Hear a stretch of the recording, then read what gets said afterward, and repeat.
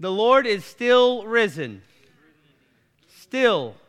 This is still Resurrection Sunday, just like last week, right? First day of the week, the early church celebrated it. I mean, we have a lot of people out today. We have a lot of people sick or hurting really bad, right?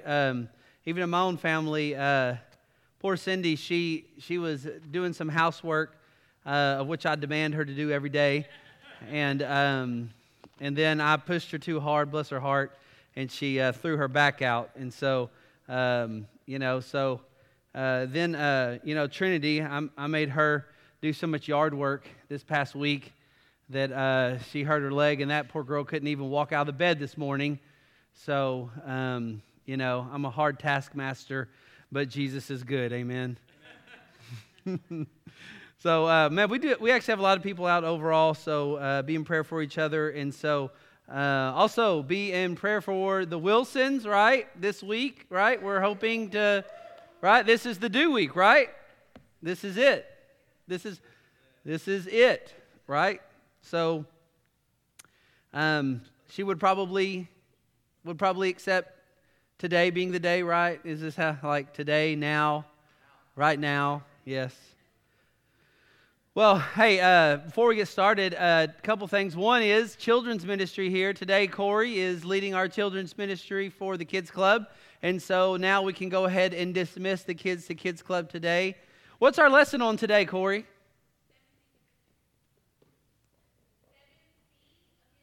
The 7 C's of history. Oh, yeah. Yeah, that's good. That's good. I like that. Okay, also, they may be watching this or may not, I don't know, but today is my mom's birthday, right? So, happy birthday, Mom. And so, I don't know if they'll get to watch this later. And so, also I would say this. Last week, so enjoyed our Easter service, but I want to tell you, our Resurrection Day, it felt so weird to not have a meal with you and to not do Edify. And I love that. It felt so weird that it's become just a normal piece of our life here. So excited about that. Okay, I have something in my hand here. It's a block of wood, right? Anybody ever seen a block of wood before? Is this a new? If you've seen this block of wood, I've been passing it around this morning at 9 o'clock. By the way, if you don't know, we do have 9 o'clock classes. We have a great one that Austin's been teaching. The ladies have one. We have one for the youth, and so we have a combined one for the kids.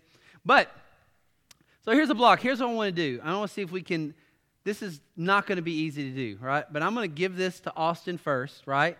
Then Austin's going to pass it to the second row. The second row will pass it through everybody. Then the second row will pass it to the third row. Then somehow we're either going to get to the end where George is or where Tiffany is, one of the two.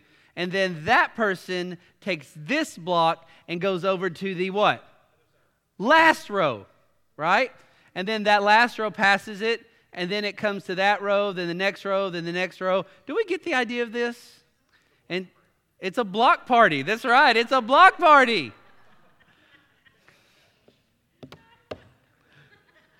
Love that. And then we'll either end up at Tom, wouldn't that be cool if it ended up with him since he had the funny joke, right? Block party. Or it will end over here at John. Oh, nope, it's going to end over here at Arabella. So, actually, you're the first row. Congratulations, Arabella. If we have enough intelligence in here this morning, this block will end up in your hand eventually, right? Do y'all think we can do it? Does everybody think we can do it? Y'all? Okay, here's what I want you to do. When the block comes by, I want you to take a look at it. I want you to study it. There is a purpose to this block. I want you to think, how does this have anything to do with our message today? And I would say this. What you see right here, I think, is a great visual of what Jesus is talking about in our text here today, right? This will be our last message on Sermon on the Mount today. We've spent quite a bit of time on it. So thankful for it. Then next week, we'll actually we'll do it. I'm planning to do 2 weeks. It could turn into 3. And then we'll actually go towards our 2 Corinthians study. Now, one of the things I want to talk about, and I've been studying this for a while, but the Lord has continued to stretch me in this. I want to talk just about the idea of Sabbath, right? I want to talk for that for a couple weeks. I wanted to come out of just what we saw in the Sermon on the Mount, but then make its way to the fourth commandment and kind of talk about what does that look like today, right? Because I think we're all struggling with that one. We have for some time, and I think it's good to have a conversation. I want to talk about that subject matter. But before we do, we're going to finish Sermon on the Mount today. I hope it will be edifying for you. And so here is a piece of wood, right? And somehow that will connect up for the message here today. Take a look at it, observe it, pass it around. Okay, let's do this. Take your Bible and go over to Matthew chapter 7 as we're passing successfully around this block of wood. Matthew chapter 7. Would you stand in reverence to the reading of God's Word as we finish off Sermon on the Mount? Such a great text of Scripture that we have here today.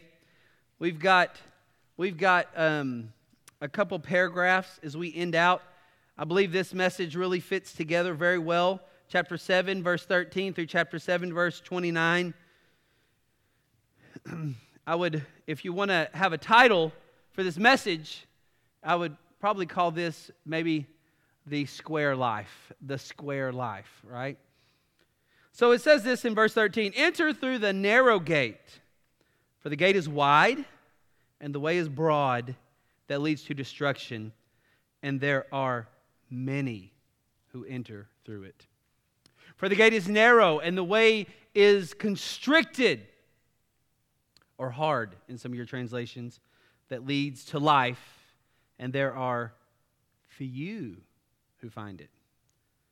Verse 15, beware of false prophets who come to you in sheep's clothing, but inwardly are ravenous wolves. You will know them by their fruits. Are grapes gathered from thorn bushes or figs from thistles? Even so, every good tree bears forth good fruit, but the bad tree bears bad fruit. A good tree cannot bear bad fruit, nor can a bad tree bear good fruit. Every tree that does not bear good fruit is cut down and thrown into the fire. So then you will know them by their fruits. Not everyone who says to me, Lord, Lord, will enter into the kingdom of heaven, but he who does the will of my Father who is in heaven will enter. Many will say to me on that day, Lord, Lord, in your name did we not prophesy? In your name cast out demons, and in your name do many miracles. And then I will declare to them, I never knew you. Depart from me, you who practice lawlessness. Verse 24. Therefore, who hears the words of mine and does them may be compared to a wise man who built his house on the rock. The rains descended, the rivers came, the winds blew and fell against that house, and yet it did not fall, for it had been founded on the rock. And everyone hearing these words of mine and not doing them may be compared to a foolish man who built his house on the sand. And the rains descended, the floods came, the winds blew and slammed against that house, and it fell, and great was its fall. Now it happened that when Jesus had finished these words, the crowds were astonished at his teaching, for he was teaching them as one having authority, and not as the scribes. Would you pray with me over this? Help us not to overlook the intent of the author. Help us not to overlook the intent of what the first recipients understood from this, and then let it not escape us for the applications and the warnings and the encouragements that we see in this text for us today, 2,000 years later. Help us to take from this text. Help us to live the kind of obedient life that you have called us to. Lord, let us dig deep into your word. Let us find the glory of God. Let us find you in it. Let us find obedience to your will and your commands. Help us in that. If there's someone who's here who's never bowed the knee, repented with repentance and faith, believed in you, as there's someone who's not trusted in the death, burial, resurrection of Jesus, would today you awaken them? Today would you bring grace to them? Just like you did for me when I was 16 years old. Help and do this in Jesus' name. And God's people said, amen. Thank you. Okay, so in this text, here's what you see. You see 2 paths, 2 trees, and 2 foundations. 2 and 2 and 2. You see it in the text. Now, this is not uncommon, actually, in Jewish literature, but even in ancient literature, that oftentimes there would be a compare and contrast, right? Here's one way, here's another way. You see this even when you read, actually, the Psalms. Have you ever noticed in the Psalms, sometimes it'll give a truth and then it'll give the opposite truth. It's called parallelism. Regardless of that idea, what I want you to get today is this. There are 2 paths, 2 trees, and 2 foundations, right? Now, a lot of times in life, we like to kind of think, oh, no, there are many paths. Nope. Actually, in Scriptures, there's 2 paths, there's 2 trees, and there's 2 foundations, right? God's way is, we like lots of options, but that's not how the economy of the Bible works, right? There's people who are in Christ and people not in Christ. There are people that are obeying the Lord and people not obeying the Lord.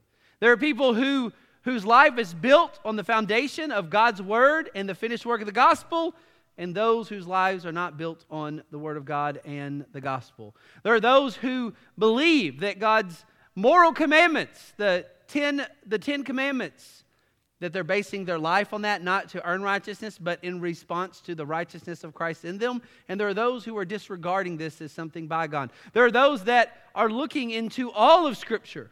For instance, how we think about marriage and family and gender. There are those who are looking into what has God's Word said. That's one path, or another path. But let's just be honest, really. The Bible reduces it down and simplifies it. Although life isn't simple, the direction sometimes is. There's 2 paths, there's 2 trees, and there's 2 foundations. So we see this 2 by 2 by 2, and what I want you to notice in the text today, they all lead into each other. In a minute, we're going to look at the narrow path. If you're in the narrow path, then you'll be in the good fruit, the good tree, and you'll be on the solid rock, right? If you're in the wide path, then you're going to give into false teaching. You're going to show forth not only the fruit of the bad tree, but you will listen and heed the counsel and wisdom and philosophy of those who are false teachers, and thus life will be on sinking sand. 2 paths, 2 trees, 2 foundation, and they all are parallel leading to each other. This is not a common device. This is not an uncommon device to use, especially in Jewish literature. So first, let's do this. Let's look at verse 3 through 4. First, I want you to notice 2 paths. There are 2 paths in life. That's it. There's the wide gate, the wide path, then there's the narrow gate and the narrow path. I want you to look at the text again. Look at verse 13. Enter through the narrow gate, for the gate is wide and the way is broad that leads to destruction, and there are many who enter through it. Verse 13. So take a look at the wide gate. All philosophies go into the wide gate. Notice in the text, it's easy, it's wide. Many go through it. In the end, the wide gate leads to destruction. The wide gate. What does the wide gate look like? I think it looks like this in several. From their immediate context, Jesus would be once again, I believe, in the text, pointing back to the religious leaders, the Pharisees, the scribes. He was pointing back to the errors that they were teaching the people. They were adding to God's word, taking away from God's word. They were putting people on the path of destruction instead of the path of righteousness, right? So unrighteous that these religious leaders should have actually been able to go, wait a minute, this is the Messiah, and point people to them. Instead, they said, we got to kill this guy and get rid of him, right? So they're influencing people towards the wide path, the wrong path. Now, contextually, that's what they're doing. In our context, I don't know if we're really doing that as much. We are, but we're doing it in different ways. In our context, it more has to do with, we say this thing a lot of times, all paths lead to Jesus. You'll hear people say that. You ask somebody, do you believe in Jesus? Is Jesus your Lord and King? Yes, He is. Okay. And then you ask, well, are there other ways that you can get to heaven? And they'll go, yeah, there's other ways. My God's a loving God. He accepts all sorts of ways. All roads lead to heaven. And I would say if that's the belief that one has, then one actually is on the wide path for destruction. It's only narrow. Jesus said, no man comes to the Father but by me. He is the way, the truth, and the life. There's the wide path, then there's the narrow path. The wide path is easy. It's easy to get on. Many go through it, and it leads to destruction in the end. It will lead to a destruction of not only your life, but it will lead to destruction of eternal damnation. This is what the wide path does. Now, look at the narrow path. The philosophy is different. For the narrow path, it can be hard. This promise that people make sometimes, come to Jesus and your life will be easy. Please, let's quit telling people that. Being a Christian is not an easy life, but God's good, right? It's not an easy life, but His yoke is easy and His burden light, right? So it's not an easy life, but it's a blessed life. So that actually way is a narrow way. It's a narrow path. It says in the text, look in verse 14. It says, for the gate is narrow and the way constricted that leads to life, and few find this path. And this path leads to life. Once again, Jesus, the context of talking to religious leaders, but I want you to get the application here. That this is kind of all over us now. People keep thinking there are other pathways to God than besides Jesus. And here's the thing I want you to notice here in a minute. If you're on the wide path, then you'll listen to the false teaching, and life will bear forth bad fruit, right? And then you'll be on the foundation of one's life will be sinking sand, which will bring destruction now and will bring destruction in eternity. It's a both and. That's the thing about it. So he says here, enter in through the narrow. Now, just to kind of make an application here, I grew up, when I first started going to church, people would say, if you want to be saved, ask Jesus as your Savior. And by the way, I don't think that's a wrong thing or a bad thing in and of itself. I mean, we should pray, we should ask. But here's what happened a lot of times is people would say they do that, but they thought that prayer was kind of like a religious ritual, right? That if I just said that prayer, then I'm in. And all God wanted me to do was complete a religious ritual of saying this audible prayer. And that's kind of how Christianity was first presented to me. The only problem is I would look at people who'd made that profession and then go live like hell, right? They would say they would say, I'm going through the narrow gate, but actually they would just follow the wide path. And it always seemed like a big contradiction to me, right? Because I would say this, that if you're actually on the narrow path, through the narrow gate, which is Jesus alone, then you'll actually have good fruit, and you'll actually not listen to false teachers, but the one true good teacher, Jesus, and thus your life will actually be on the solid rock of Jesus, right? It'll be on the solid foundation. So, first we see a narrow, first we see a wide. Hey, if everybody in life starts to say, for instance, if the evangelical culture wide and multitudes of churches start saying, and pastors and those who are most popular and those who have the most drawing and following were to say, hey, there's an other way to Jesus than besides this narrow way that we were saying. Most would consider and go, well, what has the consensus said? Let's go with the consensus. That's a destructive place to go, actually. Don't ever go with what the consensus says, right? Go with what has God said. God has said, Jesus has said, it's narrow, but it leads to life. Few find it. Many go down the way in the path of destruction. The path of destruction is easy. It's wide. It's easy to get to. So we see first this idea of the narrow path and the wide path. Here's a question. What path are we on? What path are we on? Now in a minute, here's what we're going to see. If we're actually on the narrow path, then we'll actually see good fruit. We'll actually not follow the bad fruit of a false teacher, and we'll actually have solid foundation in our life to weather not only the storms of life, but the judgment to come, because your judgment was taken out on someone else, and that's Jesus. So it plays itself out in many things out actually in our life. But what path are we on? Are we on the wide or the narrow? Now, just once again, I want to pull back something. Most people, sometimes when we even look at this, we'll go, well, I'm not as bad as this other guy, so I'm on a good path. No, compare your path to the righteous and holy, perfect standard of Jesus Christ, right? That's the path, right? It's not people, it's Jesus. What path are we on today? Fathers, what path are we on in our own life, and what path and trajectory are we setting our families? Are we setting our grandchildren on, right? What path? Can our kids see Jesus followed out in our life? Can our kids see that there's a following of the one true God?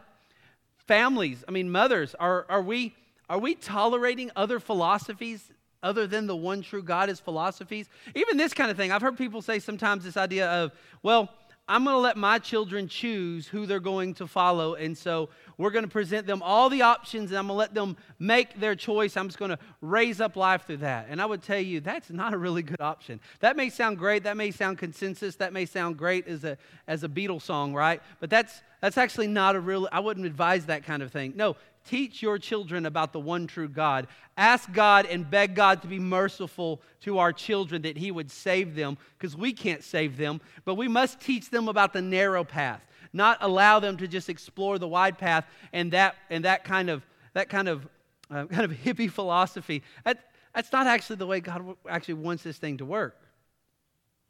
So what path are we on? What path are we on? Not only that, we have two paths. We're either on the narrow or the wide. Isn't that interesting? People go, well, I'm on the third path. Let me give the third path. No third path. There's either narrow or wide. That's it. No third path. I read an article and someone actually said this the other day, so I went and looked up the article. I forget who it was, but they said something to me about, they read an article that in Barna Research years ago, it's in 2007, that Barna mentioned there were 5 types of Christians, right? As they researched, there were 5 types of Christians. I think it was in our men's study yesterday. 5 types of Christians, right? And so, in the George Barna article, it mentions those who are kind of orthodox or liturgical or casual, or those who take their faith seriously. That's actually not true. There's not 5 types of Christians. There's Christians who are on the narrow, and there's those who are not Christian who are on the wide. And that's it, right? There's not multiple different types of Christians. Now, are there different types of denominations? Yes. Are there different types of Bible translations? Yes. But there's only one type of Christian, and that is one who has placed their faith and belief in the death, burial, resurrection of Jesus, has admitted their sin, and then they are submitting their lives to what the Word of God has said for their life now. Not to earn righteousness, but because the righteousness of God has been put in them, because they have a new heart and a transformed nature. Now, just 2 paths. What path are we on? But just bear in mind, there's not a third path, a fourth path. There's not a fifth path. There's not 5 types of Christians. There's the Christian on the narrow, and there's a Christian on the wide. Then there's a non-Christian on the wide. And that's it. What path? Now, what's interesting, you get in the next thing. You get this idea of 2 different trees. 2 different trees. By the way, I love how the Word of God and the way the Lord makes it. I personally have a hard time with the gray, right? I love black and white. I love here's this, here's right, here's wrong, walk you in. I love that. The gray area sometimes is really hard. I love that Jesus goes, you're either on the narrow path or wide path. And then He says, there's either the good tree or the bad tree. Now, this is actually tied into false teaching, and we'll look at that, but I think you even have an even more application that we can look at. What kind of tree? Are we a tree that's actually founded in Jesus and it'll bear forth good fruit or bad fruit? But actually the direct application in this and direction has to do with the false prophets and false teachers. Well, let's take a look at it. Look in verse 15. Beware of false prophets who come to you in sheep's clothing, but inwardly are ravenous wolves. We're going to come back to that. But he basically is addressing the false prophets, and he does it through the idea of 2 trees. The false prophets are the trees that bear forth bad fruit. Bad tree, bad fruit. Good tree, good fruit. And he's actually using that to actually point towards these false prophets. Now, in the context, the people he's talking about are the scribes and Pharisees and Sadducees. He's talking about the religious Jewish elite, right, who were adding to God's word, taking away from God's word, were adding to God's law, maneuvering around God's law so that people found a way to justify disobedience, right? You still have this today. For instance, there is this epidemic that's happening that we often kind of, I guess, nicely call it cohabitation, right? But the Bible actually calls it fornication. right? The Bible has a whole different word. The Bible calls it sexual immorality. But we even have this thing in our culture that talks about, hey, if you love each other and you plan on getting married someday, what is it that you're already kind of together someday, right? And what happens is people will kind of buy into that, right? And they'll hear people teach that. And then all of a sudden you start to see bad fruit get produced in one's life. We start to maneuver God's word and make it say what we want it to say. And here's what we'll do many times. If we're on the wide path, guess who we'll find to confirm us? Those who are false prophets on the wide path. You know what's really awesome today? If you want to get great access to great teaching, great instruction, great discipleship, I mean, if you've got a smartphone or a phone that's making us more dumb, whatever you want to call it, you can find it. I mean, it's there. It's a podcast. It's there. We can have it. It's accessible.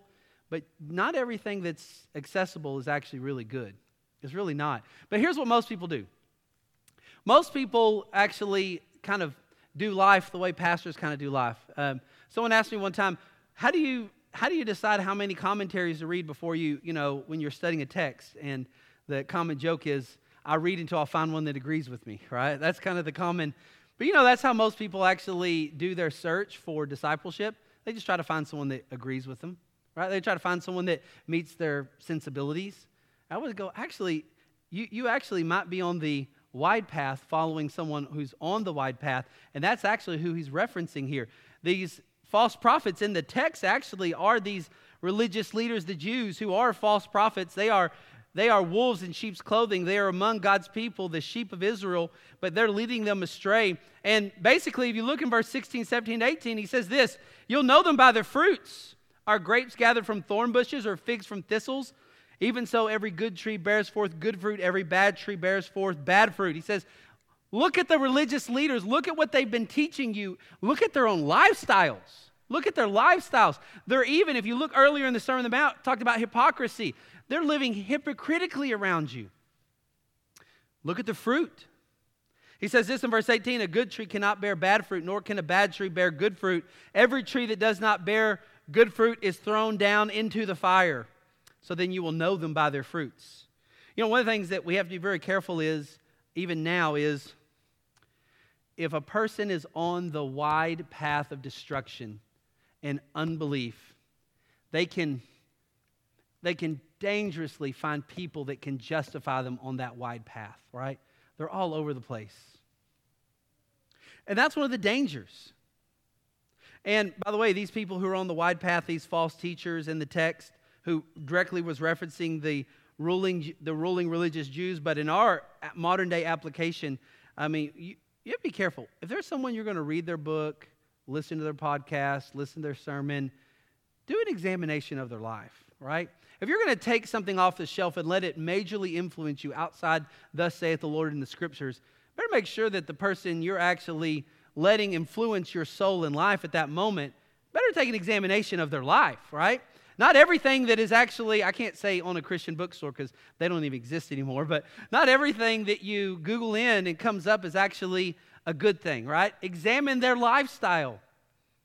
That's why so people all the time will say, there's really no need for the local church. There's no need for, leaders and pastors and evangelists in the local church. There's no need for this. I can do all the spirituality I need with just my own phone and my own home. And I would go, no, probably not, actually.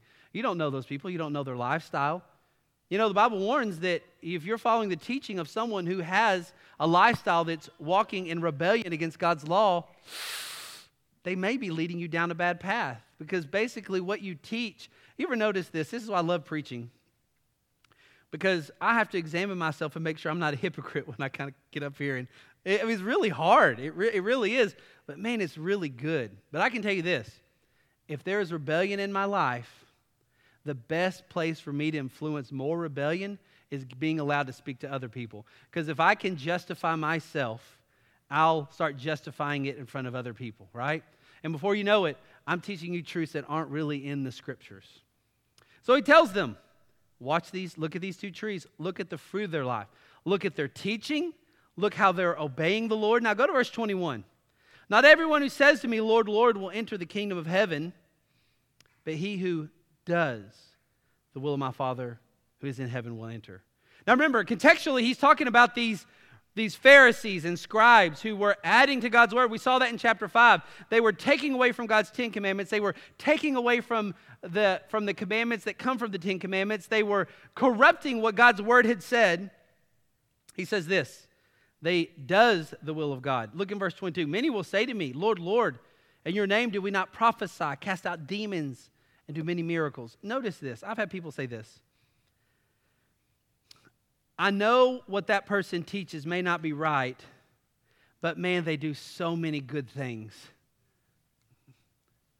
Isn't that what Jesus says in the text? I don't know about you, but casting out demons and doing many miracles, that's some pretty impressive ministry. And Jesus says, yeah, and those guys are going to hell. That's what he says here. Not everybody that says, Lord, Lord, but he who does the will of my Father. By the way, this is the danger.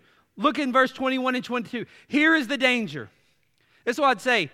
If you say, Jesus, I'm a sinner, be my Lord, be my Savior, come into my life, great prayer, great thing to say. Say it all day. But I will tell you, the result of authenticity of that prayer is, do I obey him? If there's no obedience, please go back to that prayer and know that something got missed right there. There was some repentance that wasn't there. Someone who says, I belong to Christ, does not live on the wide path. Someone that belongs to Christ lives on the narrow path. Someone that belongs to Christ lives on the path of obedience. Someone who is on the wide path, they will find teachers to itch their ears, to tell them what they want, so they're justified in how they live life. Not everybody that says, Lord, Lord. Just because someone has made a profession of faith doesn't mean they have a possession of faith. Let me say that again.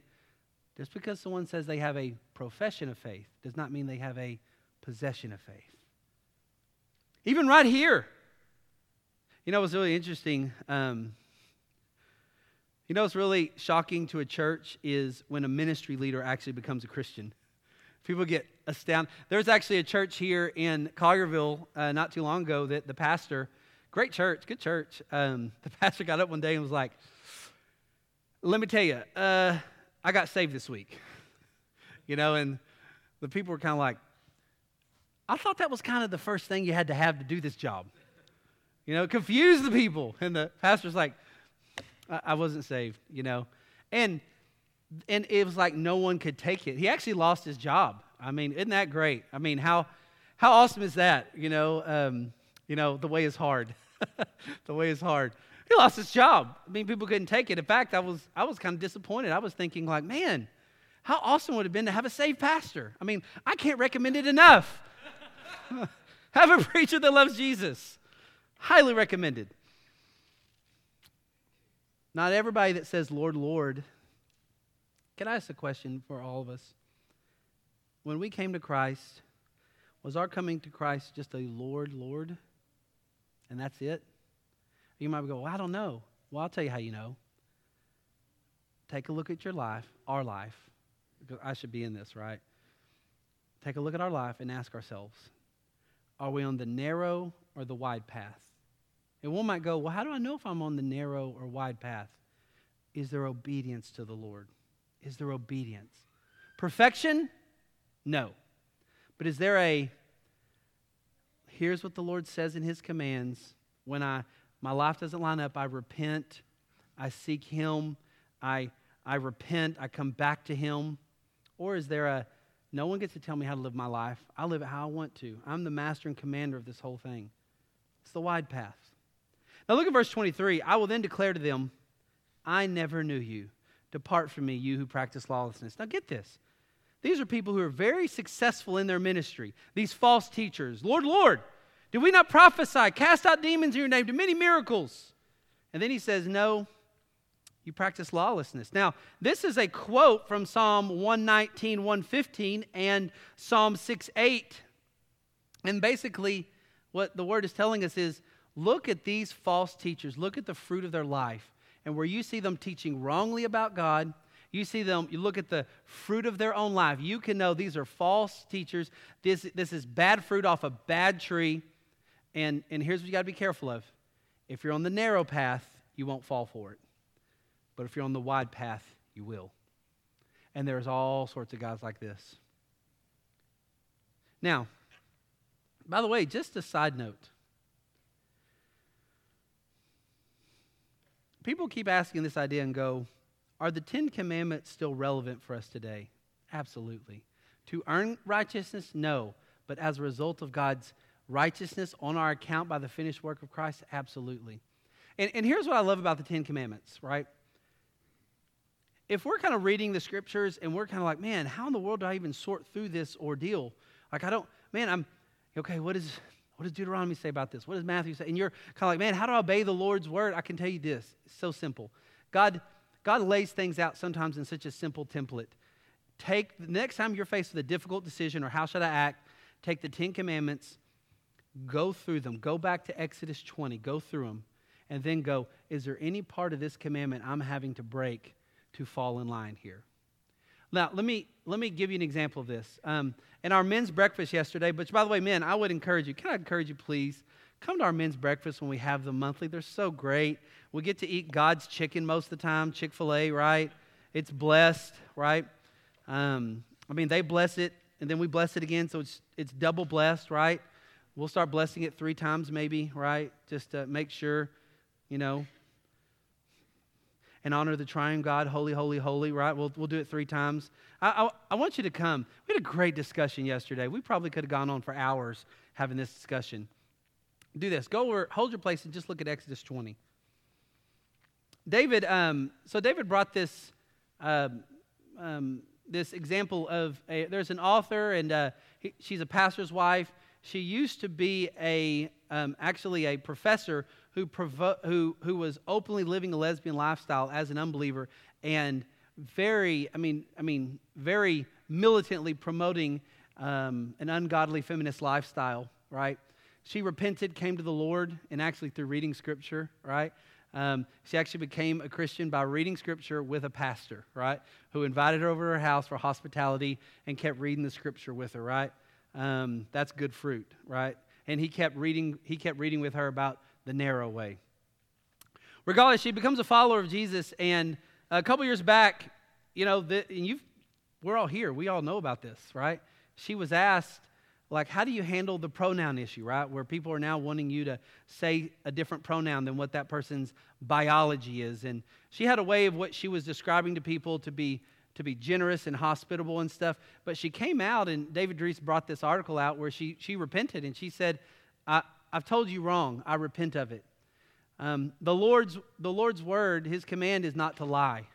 And when you, even if you're trying to be, I know you're trying to be nice and hospitable, but if someone is actually a man, you can't lie to him and call him a she, right?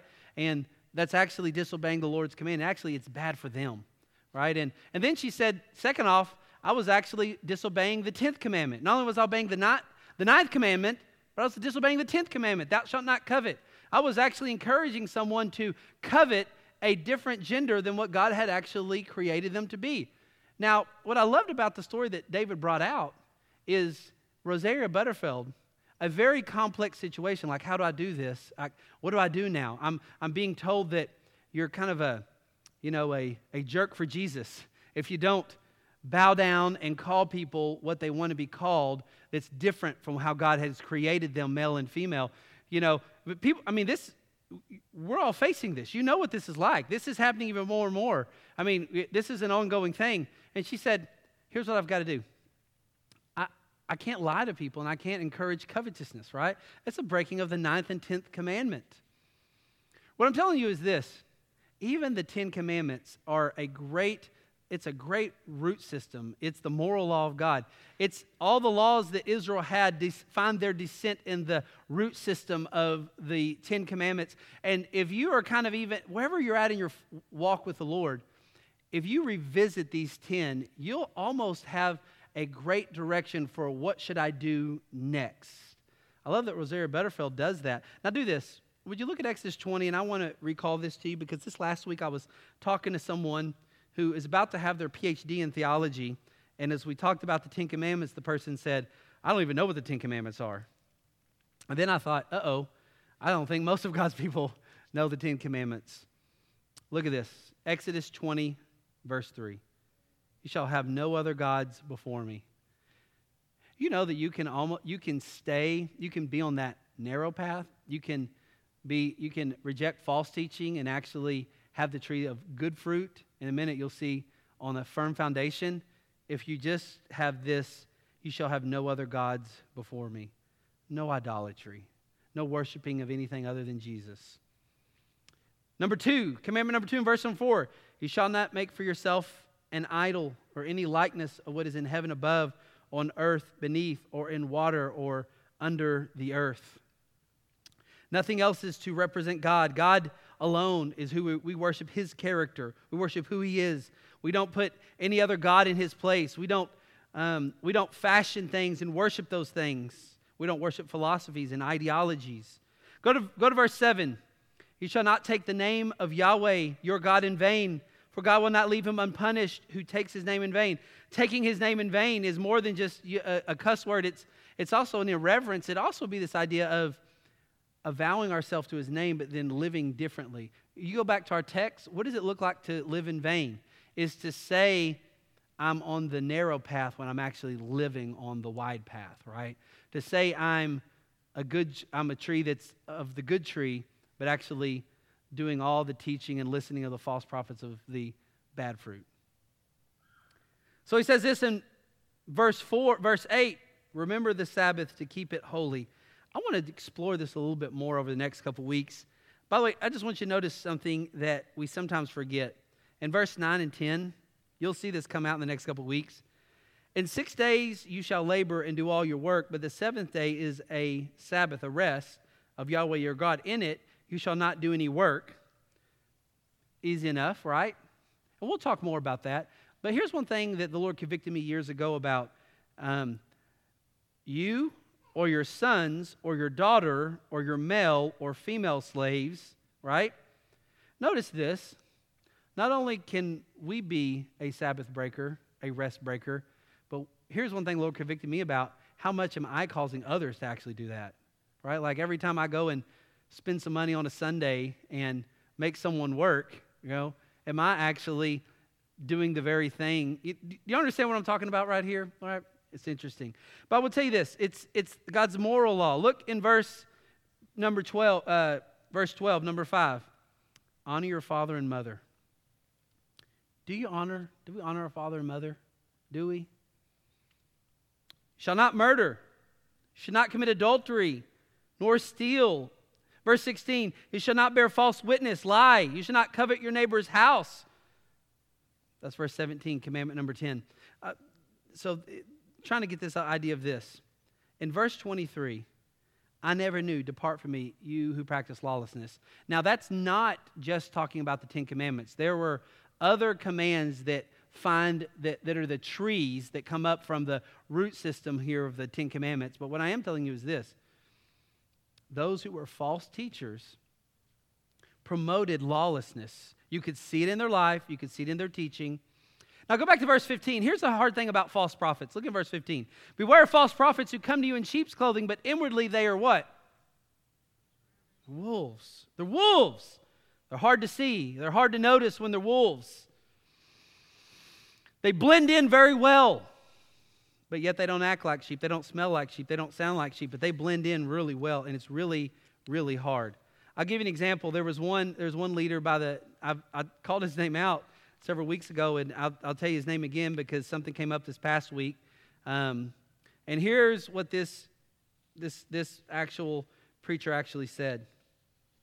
He basically, in his sermon, he says this idea of that the creation account is not to be taken basically as an accurate record of how God created everything. It's basically communicating that God is the creator. But how that goes about, he was promoting the idea of what we would call macro evolution, right? Of this that people basically come from a series of evolution from kind to kind, evolution, right? We call it typically macro evolution. Well, anyways, he basically had said that when you look at the Genesis account, here's what you find is it's not really about he created Adam and Eve. It's really that he is the creator. You don't press that. That was the wording that God used because the children of Israel, as Moses is writing this, they don't have the intellectual capacity to understand anything more. So God puts it on a level that they can actually understand. Now here's the exact words that he says. There is no conflict between evolution and theism because evolution is a means. Here's what he says. By the way, this is Andy Stanley, right? But I cannot promote this guy anymore. Because evolution is a means, he says this. Theism says there was an agent. I have one high school biology Christian teacher here who's, because someone applauded in the crowd when he said this. It was like one person, the biology teacher. It's like, please, would somebody make this clear? I know this is really important because people come home, kids come from biology class, high school, like, well, but evolution. But we don't believe in evolution. We believe in creation. Wait, he says. This is very important. Here's what Andy Stanley says. The Genesis account of creation, the point of that isn't, here's how God did it. The point of that is that God did it. And then there was a lot of applause. He then says this. Hang on. When Yahweh says, hang on, I created everything out of nothing. I didn't use body parts, okay? I didn't split the goddess Tiamat in half and her lower half become the earth and the upper half become the heavens. He was describing how some of the pagan literature describes how earth was created. He says, there is one God. I'm God. I did it. And the point of the Genesis account creation continues is that God created it, not exactly how he did it. Now, this is important, he says. God, as the Heavenly Father, does something for you and does something for every generation from the beginning that we should be so grateful for. And if you're a parent, you do this as well. You know that God accommodates to our capacity. So here, you know that God does this. He accommodates to our capacity. Here's what he says. God accommodates to our capacity. Where do babies come from, your child might ask? Well, the response is, it depends on who's asking, isn't it?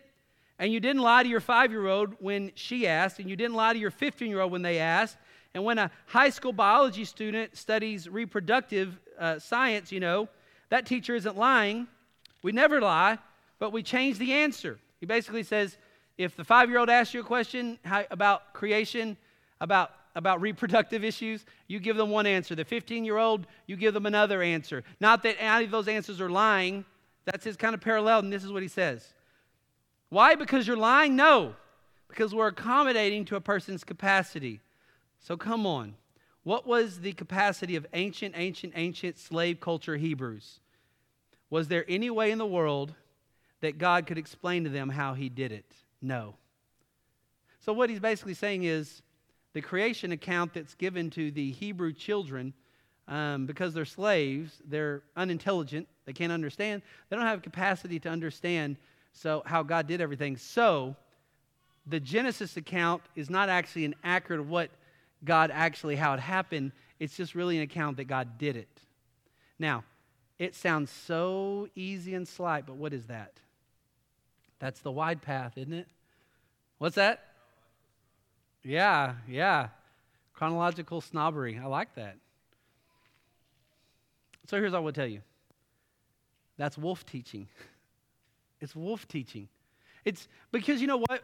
Jesus said in Matthew 19, what? That God created them male and female, right? When you get to Ephesians 5 and God starts talking about the church, doesn't he compare what he's done with the church, the bride, to what he did in creation and performing the first wedding ceremony? Are we getting this, right? It's wolves. By the way, we have to be careful of these wolves. They're all around. They're coming for us. And we buy into a lot of their false teaching. And a lot of the wolves now, it's more than just the creation account. It's this idea of living life selfishly, self-exalted, living the way we want to live, living to our own glory. And the fruit of it, let's look at their life. There's lawlessness. There's disobedience in their teaching and their lives. Now look in verse 24. Now we have two foundations. It says this in verse 24. Therefore, everyone who hears the words of mine and does them may be compared to a wise man who built his house on the rock. The rains descended, the rivers came, the winds blew and fell against the house. It did not fall, for it was founded on the rock. So here's what we have. We have a rock house. And this rock house is described as someone that not only hears his words in verse 24, but what? But what? But does them, obeys them. But then look at verse 26. Everyone who hears these words of mine and what? Not doing them. Compared to a foolish man. So the one who builds on the foundation of the rock is wise. The one who builds on the foundation of no foundation, just the dirt, is foolish. The one who's on the dirt is the one who does not obey. The one who is on the rock does obey. And both experience the same storm.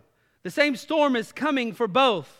One will stand, one will fall. Now, understand, in the context, he's speaking to these religious leaders who are leading God's people astray, who are adding and taking away from God's word, justifying themselves and justifying disobedience to the law of God, right? They're doing this. They were even going so far as to say, hey, you don't have to honor your mother and father. If you'll actually make a promise to spend some money on something else, you no longer have to make sure your parents are taking care of it at a later date, and you can kind of get out of that fifth commandment. They were doing all sorts of things, adding and taking away from God's law. And Jesus says, hey, they're building their house on the rock. On the sand. And the rain will come, the floods will come, the weather will come, and that house will fall. Not only in this life, but in the life to come. They will be those who are on the broad way that leads to destruction. They will be those who have the bad fruit, who will end up in the fire of hell. But those who are on the rock obey. Not because obedience is how we earn God's righteousness. Obedience is because of God's righteousness is on our account. And the point that we see here is this idea of everything has to do with, do we actually obey Him? Do we do what His law has said? And the idea of God's law is a massive discussion that I'd like to have more, but I would say let's strip it down to like the elemental idea. Look at His 10 commandments and how do those actually help a person to walk in a square life? So, I'll give you an example. I want to speak on the next couple weeks just about this idea of a day of rest. And honestly, I want to do it because I look at this text and I ask the Lord, is my life square? Is my life square? Like, and I could tell you for most of my life, I think I've dismissed the day of rest, right? Or I've dismissed this idea. I'm not even teaching people really well on this. And I can see it.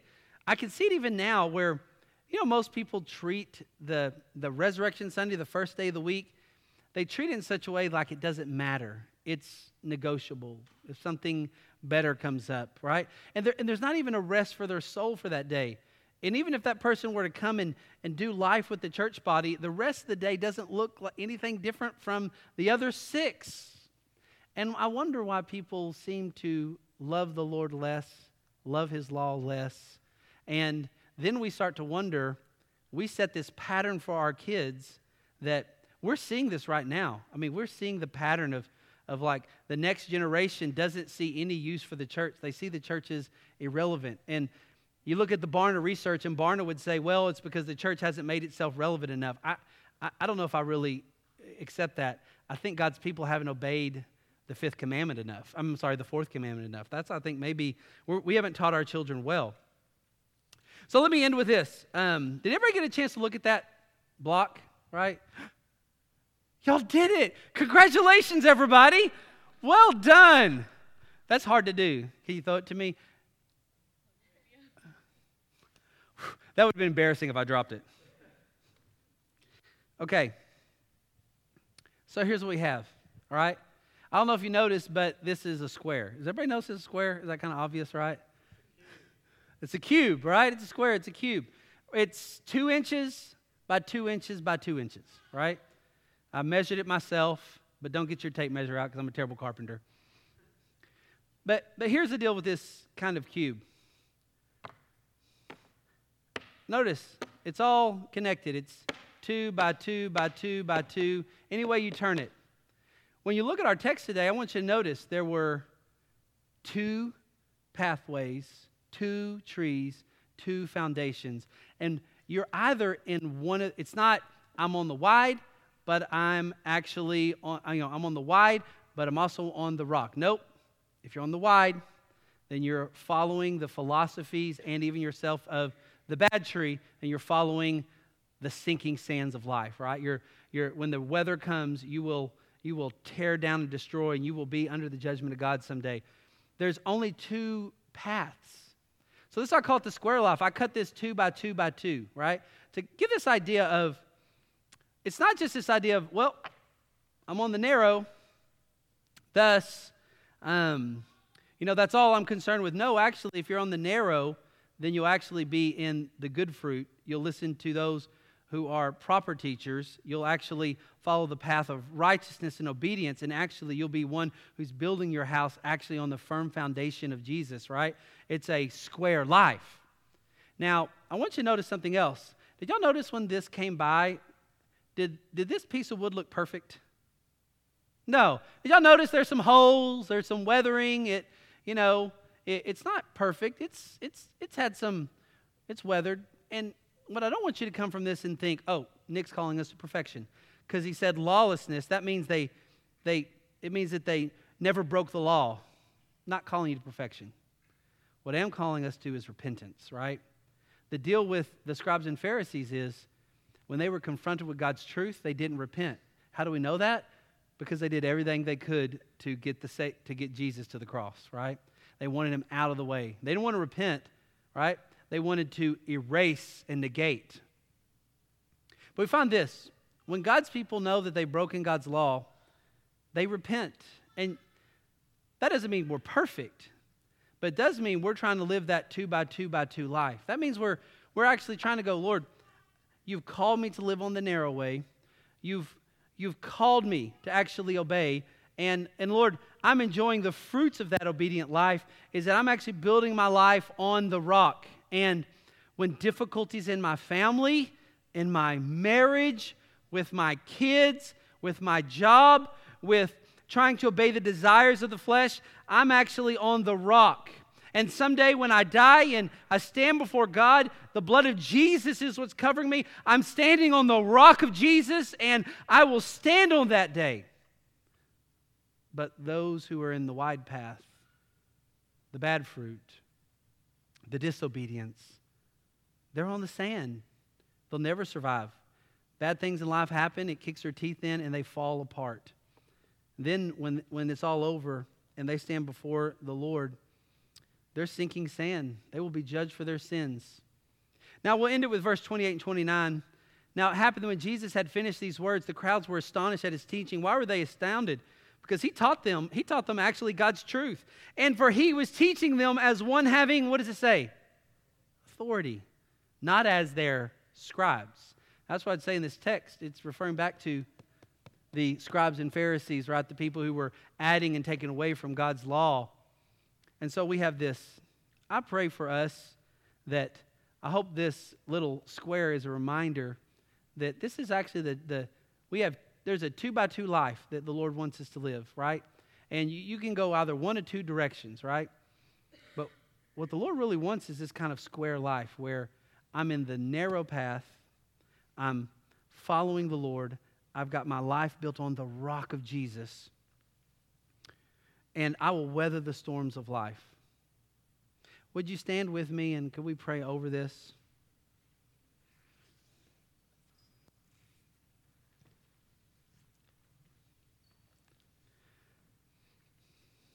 Our worship team can make your way up here. And